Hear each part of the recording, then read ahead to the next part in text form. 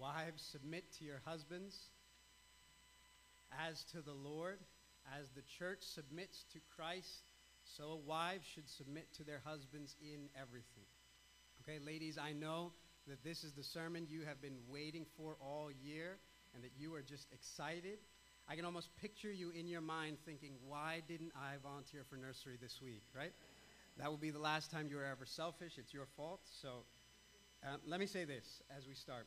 Christian history is lined with important, influential, godly, strong women who have made incredible marks on Christian history for the cause and fame of Jesus Christ. Let me give you two examples to begin. Sarah Edwards. Sarah Edwards was the wife of Jonathan Edwards. Jonathan Edwards is this well-known thinker, pastor, theologian. Secular or religious, everyone sort of agrees that Jonathan Edwards is one of the finest minds our country has ever produced. No less impressive was his wife, Sarah Edwards. Sarah Edwards was the mother of 11 children. While her husband would spend up to 13 hours a day locked in his study, she would do much of the work of managing that household. And she did so with such skill, competency, that all those around her noticed and took notice and remarked about it. For example, a very famous preacher named George Whitefield, who also is very well known throughout history, once visited the Edwards and said that they were the sweetest couple he had ever met. In fact, he later wrote describing Sarah Edwards, and he said this: "She is a woman adorned with a meek and quiet spirit. She talked freely and solidly of the things of God, and seemed to be such a helpmeet for her husband that she caused me to pray that God would be pleased to send me a daughter of Abraham to be my wife." That is, that George Whitefield saw this woman, was so impressed by her, that he then began to ask God, give me a wife as well that is like that. Her influence is so great that some historians say that there is no American industry begun in those days that did not have a member of the Edwards family as a part of it. Some have called her the mother of this nation because of all the descendants and all their contributions to their country. In the 1900s, one historian traced the descendants of this union between Jonathan and Sarah Edwards and found at that time, this is 1900s, there were already 13 college presidents, 65 professors, 66 doctors, 100 lawyers, 30 judges, 3 senators, 3 mayors, 3 governors, and 1 vice president of the United States of America. Someone said of her, whatever that family has done, it has done ably and nobly, and much of the capacity and talent, intelligence and character of the Edwards family is due to Mrs. Edwards, a remarkable woman. Okay, let me tell you about another woman, Elizabeth Elliot, the wife of a Christian missionary and martyr named Jim Elliot. Elizabeth Elliot was studying classical Greek when her husband, Jim, met her. Till that point, he was considering missionary work and even single missionary work devoted only to Jesus. Then he met Elizabeth and all that changed. He suddenly felt this desire to be married because he fell head over heels in love with her. The two were married and became missionaries to the Auca Indians in Ecuador. That people group was a fierce people group that had not yet been reached for Jesus and his gospel, and any outsider that went to them was killed. Nevertheless, this couple moved to Ecuador, and Jim Elliot and 4 other missionaries encountered the Auca Indians and were speared to death.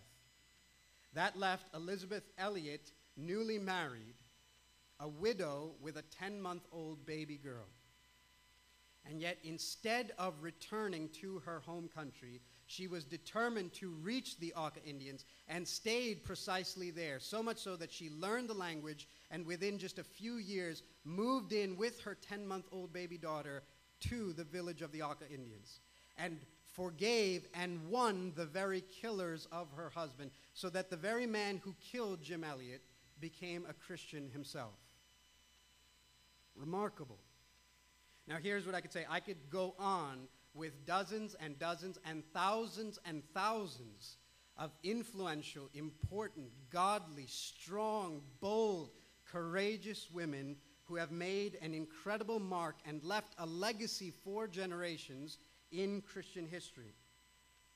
And I want to say each of them also believed in the doctrine of submission, that as wives, they were to submit to their husbands. Now, what does one have to do the other, you might ask? And I'd say you're right, nothing, except to say this, that tragically we hear the words greatness and submission and we see them as incompatible and contradictory. We do not know how on earth you could have greatness, legacy leaving, world impacting, world changing, and submissive in the same sentence. We don't see how the two could relate. We would imagine, if we were honest, I think, particularly if your background is not in church, you hear something like that, and you would be tempted to imagine that a faith that requires wives to submit to their husbands, as Christianity does, will most probably produce weak and wimpy women. We would imagine, when we think of a wife that is submissive, we would likely picture a woman that is as quiet as a church mouse with the backbone of a wet noodle. We picture someone who is probably not all that bright, strong, bold, intelligent, competent, and capable. And the question we've got to ask is, throughout church history, how can women who were so bold and so strong as to face the killers of their own husband, so bold and so courageous as to be the embodiment of those words, so influential, intelligent, capable as to leave legacies for generations and imprint upon the whole nation, how can such women at the same time be those things and allow themselves to see themselves as subordinate to and under the authority of their husbands? How is it possible for strong, courageous, bold, competent, intelligent, capable women to see themselves as subordinate to and under the authority of their husbands? When we hear, wives, submit to your husbands as to the Lord, as we heard from Ephesians 5, I think if we're honest, most of us don't know what to do with that. That is, needless to say, a highly controversial word in our day and culture. In fact, I preached last week and this week on marriage and husbands and men, and I will say to you, I find it far easier to say to men, as we did last week, husbands, love your wives and give yourself up for her as Christ gave himself up for the church. To call men to die to themselves for the sake of their bride. To call men to come in last so she can come in first. To lose so she can win. To die 1,000 deaths every day for her sake. I find it easier to say that than to say, wives, submit to your husbands as to the Lord. Partly because I am scared of the women at 7 Mile Road Church, right? But I'll tell you this. One sounds noble. The other sounds primitive. When I say to men, love your wives, give yourself up for her, die for her sake, you come in last so she comes in first, that sounds noble, even romantic. You could produce songs on the radio with that stuff. Nobody is singing about how I love to submit to your authority and follow your leadership, and I'm so glad you're the head of our home. Because when I say, wives, submit to your husbands as to the Lord, that sounds oppressive, primitive, sexist, and chauvinistic. It's entirely different. And so maybe you're here, and if you're new, especially if this is your first week at 7 Mile Road, welcome to 7 Mile Road Church, right? You must be thinking to yourself, surely this guy cannot be serious, right? Maybe you're even thinking to yourself, this is why the Bible is an outdated book, or at the very least, this has to be one of those passages in the Bible that no longer apply. Or maybe if you're here and you do believe the scriptures and you do submit yourself to the Lord Jesus Christ, maybe you're thinking to yourself, fine, I'll do it, but I don't have to like it. And I would say to all of us, hear me out this morning and hear what the scriptures would say. In fact, I would say to you, if the word submission is a word that turns your stomach and elicits from you a negative reaction, I would suggest to you, you have not understood the word submission biblically. You have not heard it from its own context. You have not let the Bible speak for itself. In fact, you have likely imported alien views of the culture around you and pressed them down onto the Bible. And I want to invite you this morning instead to let the scriptures speak for themselves, to hear afresh and anew what that word means. To hear this word rightly understood would I think and hope, and my prayer has been, cause you not to run, but to run towards it and to see it as good. I want you to know when God calls a wife to submit to her husband, he does so not to crush her, not to ruin her, but he does so like everything else he commands his people for their good. There is not one command God gives to any of his people that is intended to hurt them, spoil them, ruin them, destroy them. But all his commands are for their life, for their joy, for their peace, for their happiness. So likewise also this one. And I want you to hear that. This idea came from God. You have to hear that. It didn't come as a result of the fall. It was wired into creation before sin. It didn't come because a group of chauvinists got in a back room somewhere and figured out a way. It didn't even come from your husband. As you're sitting there probably elbowing him right now, he didn't come up with the idea. God did. And if God did, then we've got to consider what is this all about and what is it that God has for us. Okay? Last week we talked about men in marriage and the role that they play. This week we want to address the ladies and have God's word speak to you.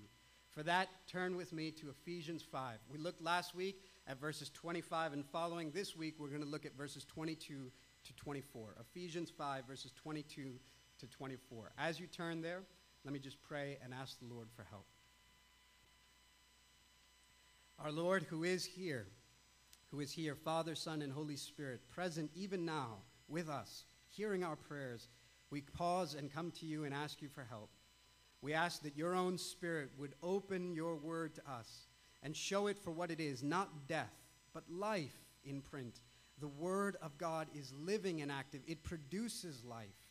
So we pray that even now that you would be able to help us drop our defenses and the barriers which would keep your word from penetrating our ears, making its way to our hearts and producing fruit.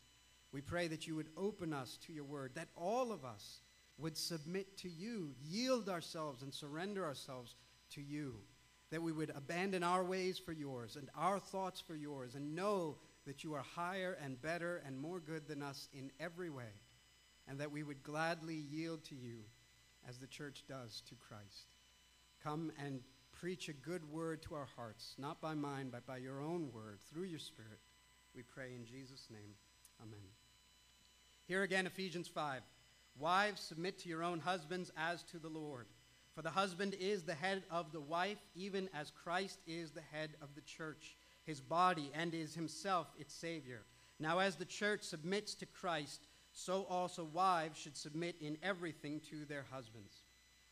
Let me review for a second and tell you again what we said last week. That is that in these verses, Paul, as he's writing this, is drawing a connection between marriage and Jesus. He's drawing a connection between our relationship as husbands and wives and the relationship that Jesus has with us. He's trying to say here that marriage has a point that's much bigger than what you initially think. That this thing is actually a picture and a portrait of a greater reality. Namely, the relationship that Jesus Christ has with us, the church. That's what the church is. Not brick and stone, but a people. And the Bible calls those people the bride of Christ, or Jesus' wife, or Jesus' church. And so what marriage is ultimately about, let me remind you again, is a portrait and a picture of that good news, of the relationship between Jesus and us. So your marriage is not ultimately about your happiness. It's not ultimately about your fulfillment or your stability or your security. It's not about the chemistry you feel. It's not about how much in love you are or not in love you are. Your marriage is about something much bigger and grander and greater than you know. Your marriage is the means by which God intends to communicate to the world what he is like with us. Your marriage is the means by which God intends to communicate to a watching world how he relates to us. How does Jesus relate with us? So husbands, go and relate with your wives in such ways. How do we relate with Jesus? So wives, go and relate with your husband in such ways. As Jesus is the head of the church and loves us and lays down his life for us and sacrificially serves us, so husbands are to do so to their wives. As the church, hear me, receives that leadership and responds to it with joyful and glad respect and reverence and submission, so also a wife is to do towards her husband. This is why marriage exists. This is why your marriage exists. So last week we said, husbands, what does that look like? And I would encourage you, if you were not here, I'd encourage you to go online and hear that so that you might have the right context in which to hear what we're going to say to the wives. Does that make sense? If you don't hear what we said last week, then all you'll hear is me saying, wives, submit to your husbands. I need you to hear that that is housed within a context which for 9 verses called men to love and lay down and nourish and cherish, provide, protect, die for the sake of their wives. It's in that context that God issues this word to wives. So last week when we considered, men, what does it look like for you to live out your role? Here's what we want to say to women as you consider, what does it look like for you to play your part in this great dance? Verse 22, wives, submit to your own husbands as to the Lord. Okay, there's the word that will trouble many of us or will get me in trouble. It's wives, submit to your husbands. Now, before we talk about that word, I want you to just notice something. Do you notice that it says, wives, submit to your own husbands? Your own husbands as to the Lord. That's important because I want you to know that neither Paul nor the scriptures nor Christianity is this male-dominated thing. The scriptures are not saying that all women are to subject themselves to all men. It's not saying that all men have authority over all women. It is saying that wives are to submit themselves to their own husbands.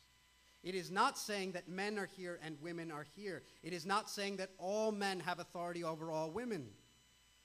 It's this unique, one-of-a-kind relationship that is like no other. A wife relates to her husband in a way that she relates to no other man.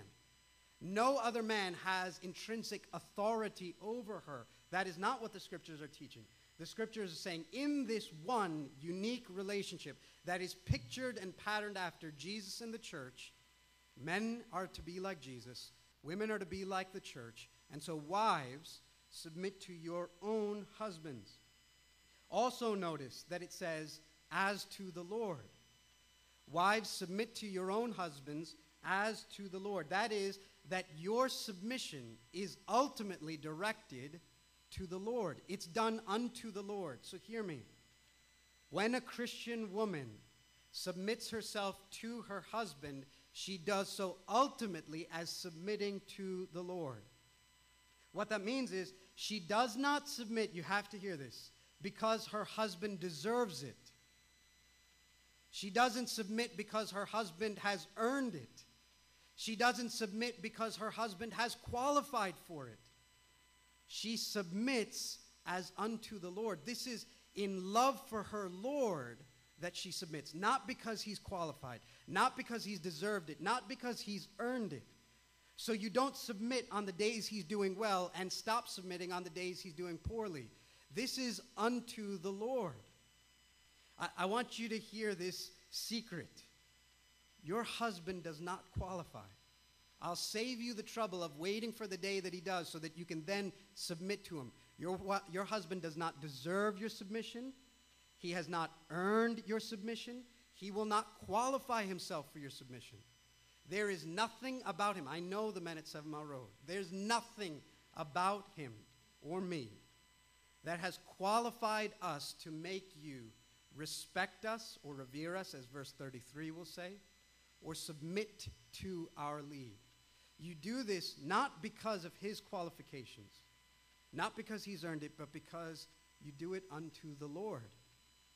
This is unto the Lord that a wife submits to her husband. Listen, this is key for both of us.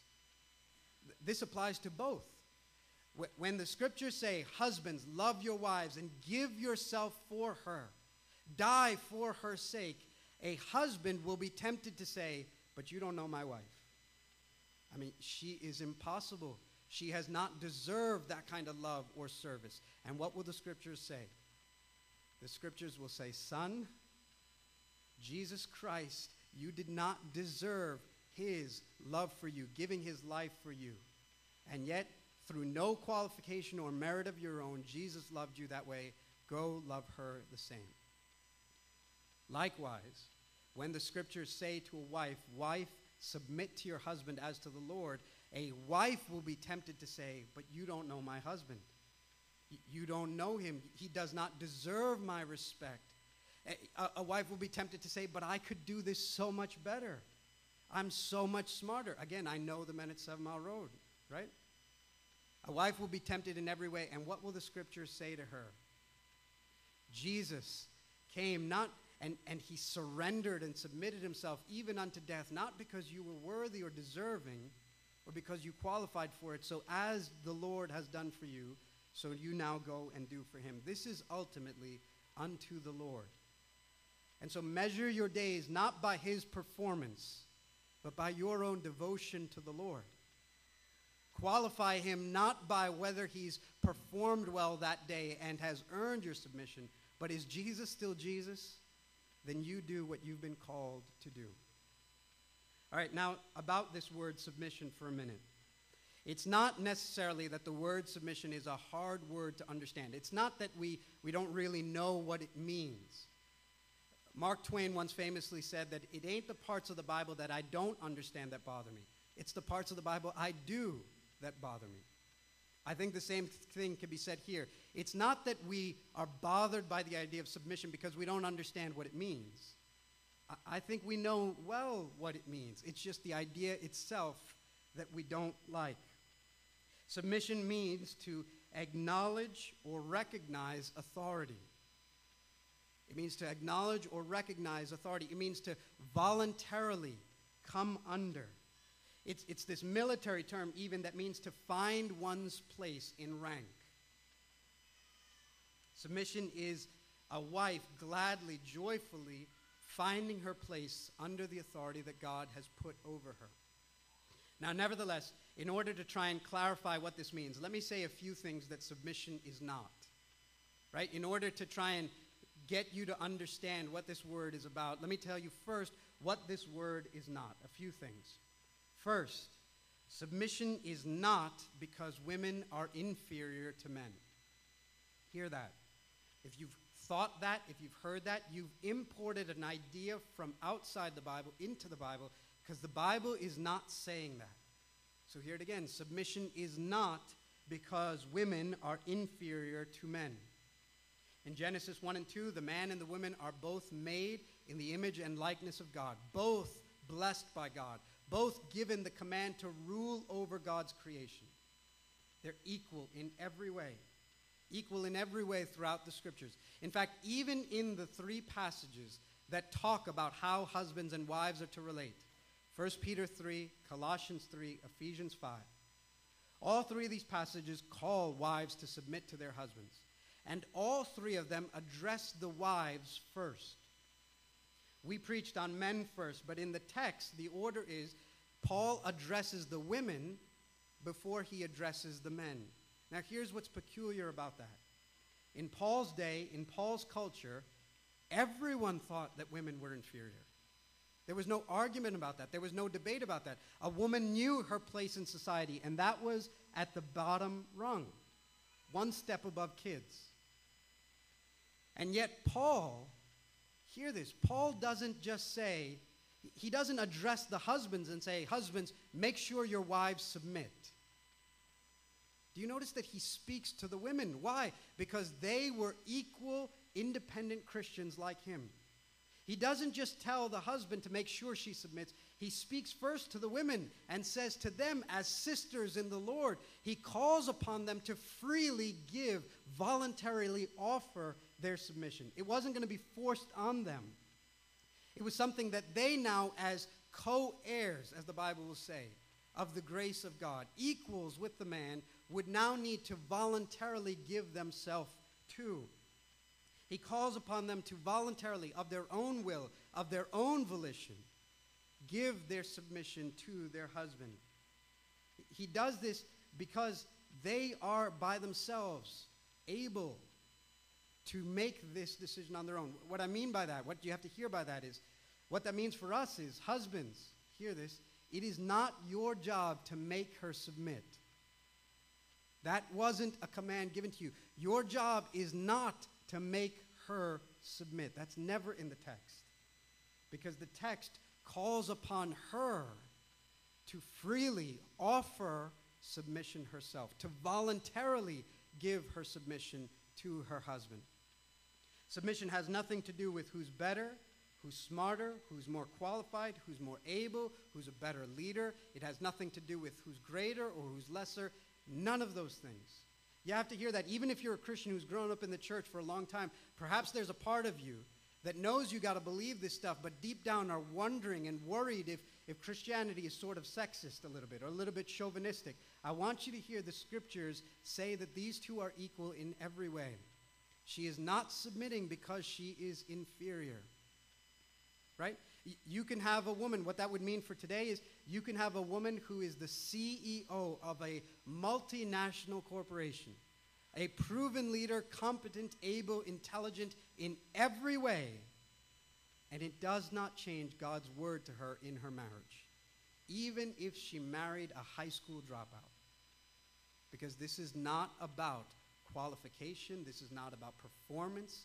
God's kingdom doesn't work that way. You see, God is trying to tell the world something through marriage.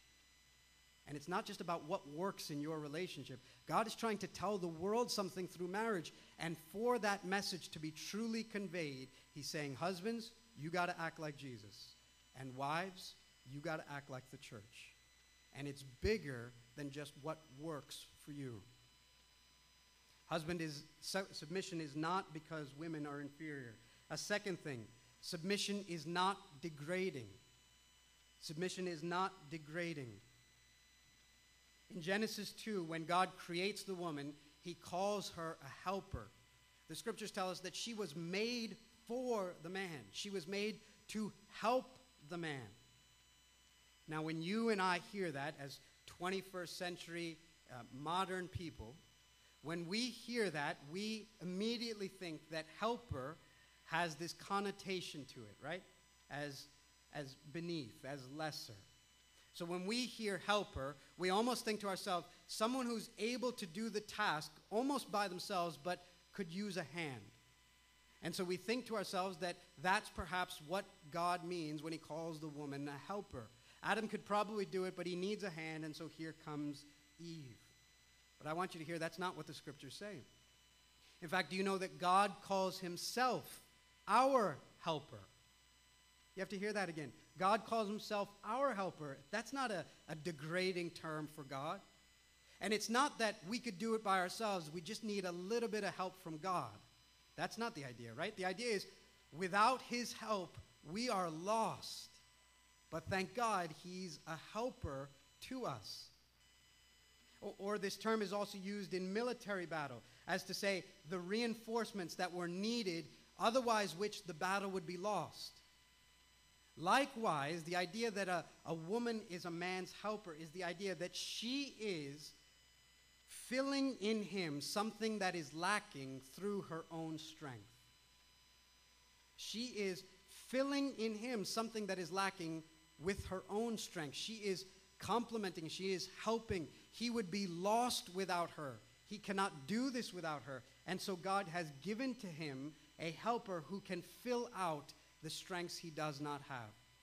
Right? Without him, he cannot do this. She fits perfectly well. It's like the theologian Jerry Maguire said, she completes me. Right? That's the idea. It's the idea that you on yourself, you stink, you can't do this, but God in his grace has given you a helper. The Holy Spirit is called our helper. Is that denigrating or degrading? No, thank God, because we could not do this without the help of the Holy Spirit. So likewise, Submission is not a denigrating or degrading term. Let me give you one more. Submission is not silent or mindless. A wife ought not think to herself, now that I'm married and he makes all the decisions, my job is to be the doormat. And so I have no more reason for thought or engaging my opinions or any of it. And the scriptures would say you could not be farther from the truth. As a helper, as one who is going to respect, he needs you in every way, and so he needs your thought, your advice, your opinion, your counsel, your particular giftings and strengths, apart from which he would be lost, without which he could not do what God has called him to do. And again, hopefully in a moment, I want to show you how all these things make sense in Jesus Christ. But a wife, in calling to be submissive, is not a call to be mousy and quiet and weak and wimpy, but rather in every way, she is to lend her strengths, gifts, counsel, advice, so that they together might fulfill all that God has called them to. Every husband who has a wife who is good to him will say that her fingerprint is all over his life and all over his work, right? I get to be the pastor of the church. I get to speak from the front. My wife's fingerprint is on everything I do, influencing everything I say, every sermon I preach, everything we do. There's just no way for her imprint not to be on all of it. Last one, submission is also not just when you agree. Hear that. When we talk about what submission is not, I want you to hear this too. Submission is not just when you agree. What I mean by that is, when you wives give in to your husband's leadership because you agree with him, that's not submitting. That's agreeing. Submitting is deferring to his leadership even when you don't agree. It's easy to follow along when you think it's a great idea. And that's what you would have done also. It is much harder to submit and defer to his leadership even when you don't agree. Did you hear verse 24 again? Now, as the church submits to Christ, so also wives should submit in everything to their husbands. In everything. But I know better than him in everything. But I could lead this better in everything. But I could do this the right way if he would just listen to me in everything. Now again, please hear me. The context is of a husband who lays down his life and cares and nourishes and cherishes. But the call to you, wife, is not in the areas you are comfortable with, not in the places you agree, but in everything to submit to his leadership, to say yes to his leadership, to affirm it, to respect it, to do so not with a grumpy, resentful attitude, but with joy as the church submits to her head, so you submit in everything to yours. Now, I do need to qualify to say this. When we say in everything, that doesn't mean that if your husband is leading you into sin, you are to blindly and quietly and compliantly follow. Paul will say in other places, I was afflicted in every way. When he says that, he hopes you know that he doesn't mean that he went through every possible affliction, but that you'd understand the wide and sweeping nature of it.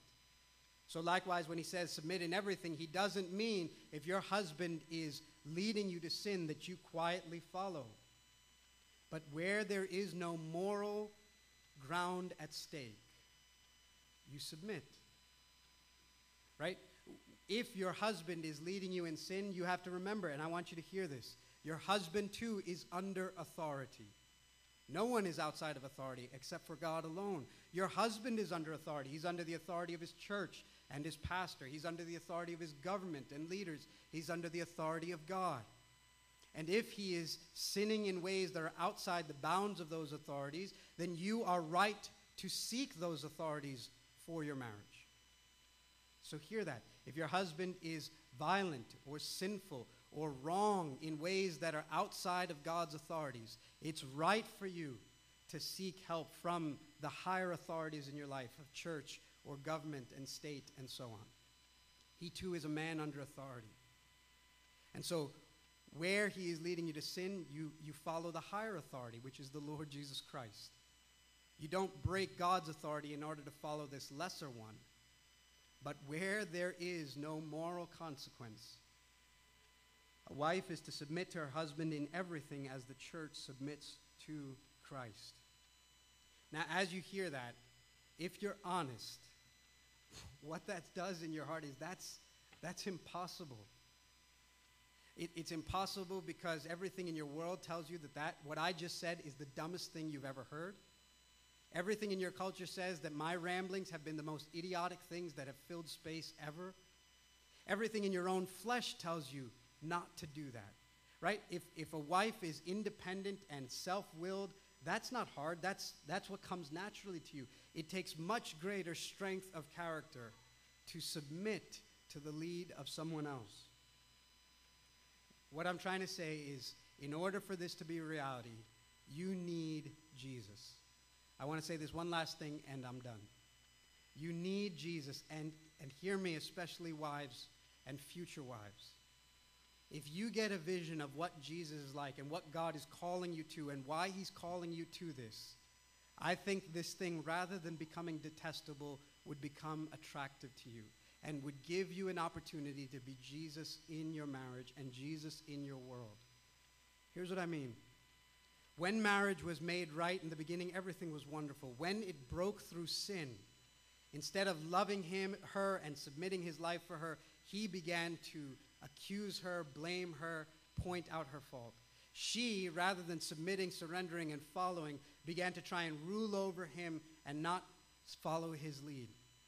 And Jesus came into the world to redeem both the sons of Adam and the daughters of Eve.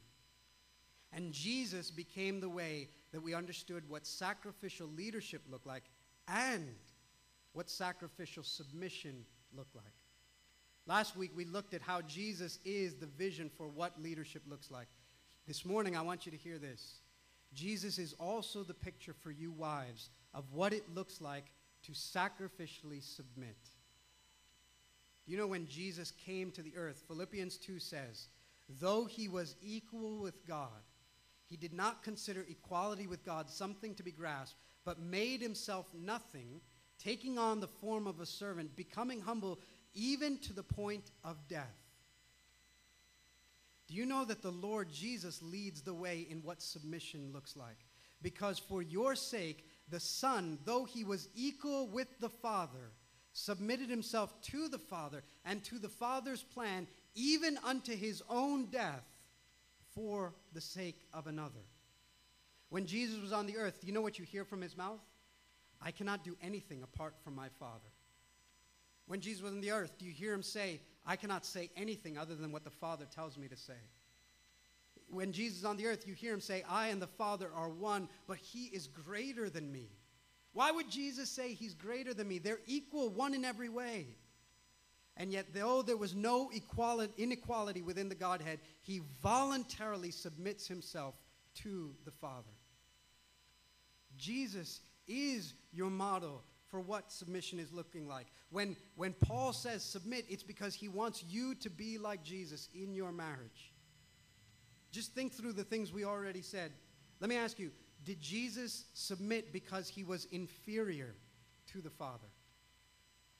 The scriptures tell us he was fully God in every way. It's not that there was 1 ounce of divinity less in Jesus than in the Father.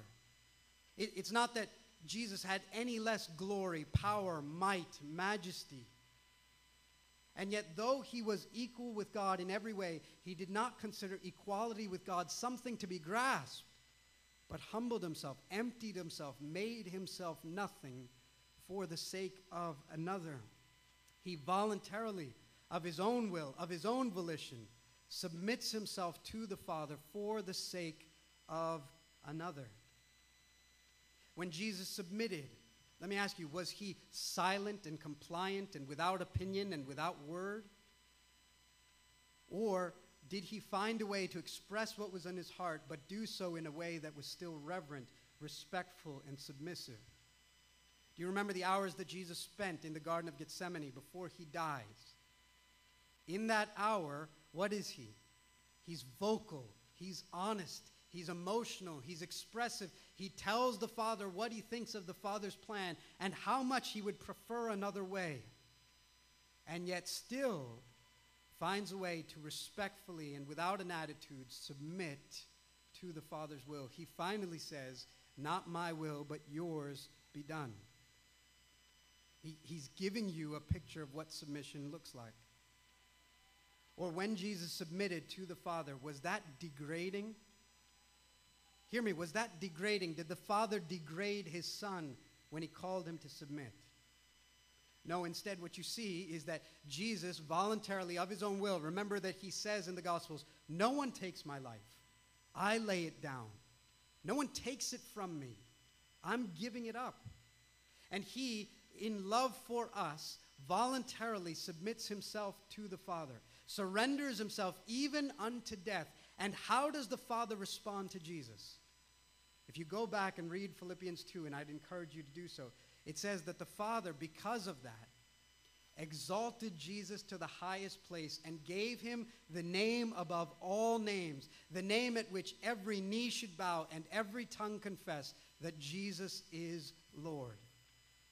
Do you see what the Father and the Son do? It's like this dance where they're out to outdo one another in love and honor. It's that the Son is going to say, "I will submit myself even unto death to your will, Father." And the Father will receive that surrender and say, "And I will exalt you to the highest place so that your name is above every name, and every knee will bow, and every tongue will confess that you are Lord." And it's as if the two are in this eternal competition to outdo one another in love and honor, and each for the other. My friends, that's what marriage is. Marriage is this dance where the husband loves his wife and gives himself up and surrenders for her sake, and the wife receives that and responds by submitting for him and to his leadership, and he responds in turn by trying to exalt her and lift her and glorify his bride, as we said last week. And it's this eternal dance where you're constantly going, "No, you first, no, you first," where you're constantly trying to outdo one another in love. And so you wives have the opportunity to display to your husbands and to a watching world the truth of who God is and what Jesus is like. Submission is not coerced. It's not a duty forced on you. It's a voluntary gift that Jesus offered to his Father. And in your marriage, you wives are being called by God to voluntarily give that gift to your marriage as well, so that together you might be a picture of Christ and the church. So that's my prayer for 7 Mile Road, and my hope for our marriages is that here you would take these two broken sinners, selfish, petty, self-centered, self-interested in every way, and you'd bring these two sinners together and make them one. And then the Lord Jesus would enter their marriage, and this sinful man would learn what it looks like to give himself up for her, even unto death for her sake. And this sinful woman would learn what it looks like to submit to his leadership and surrender joyfully as the church does to Christ. And somehow the whole world who watches would see that is a lot like Jesus. Let's pray.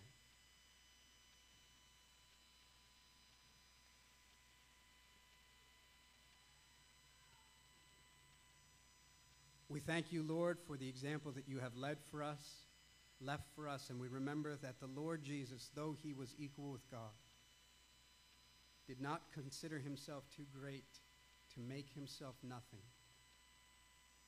did not consider himself incompetent or incapable, but though he was great in every way, made himself nothing, even accepting death and surrendering to the will of his Father.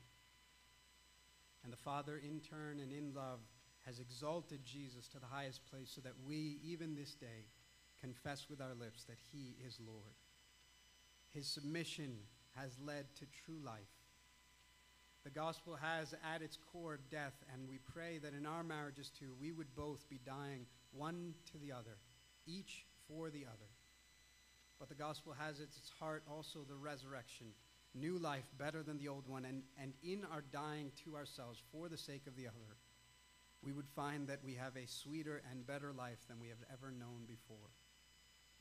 I pray this morning for the wives and future wives at 7 Mile Road.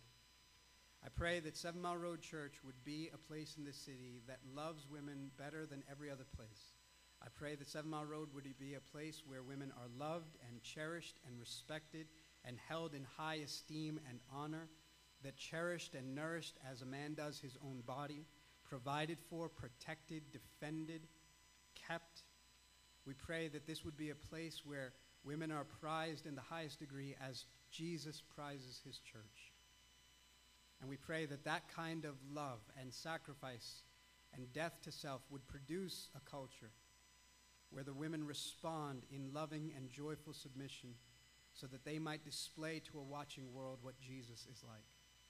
All these things cut across the grain and go against our natural thinking, but that is the wonderful paradox of your gospel. Through death comes life. Through coming in last, you come in first. Through losing for the sake of another, you win. Please help us, we pray, by your Holy Spirit. In Jesus' name.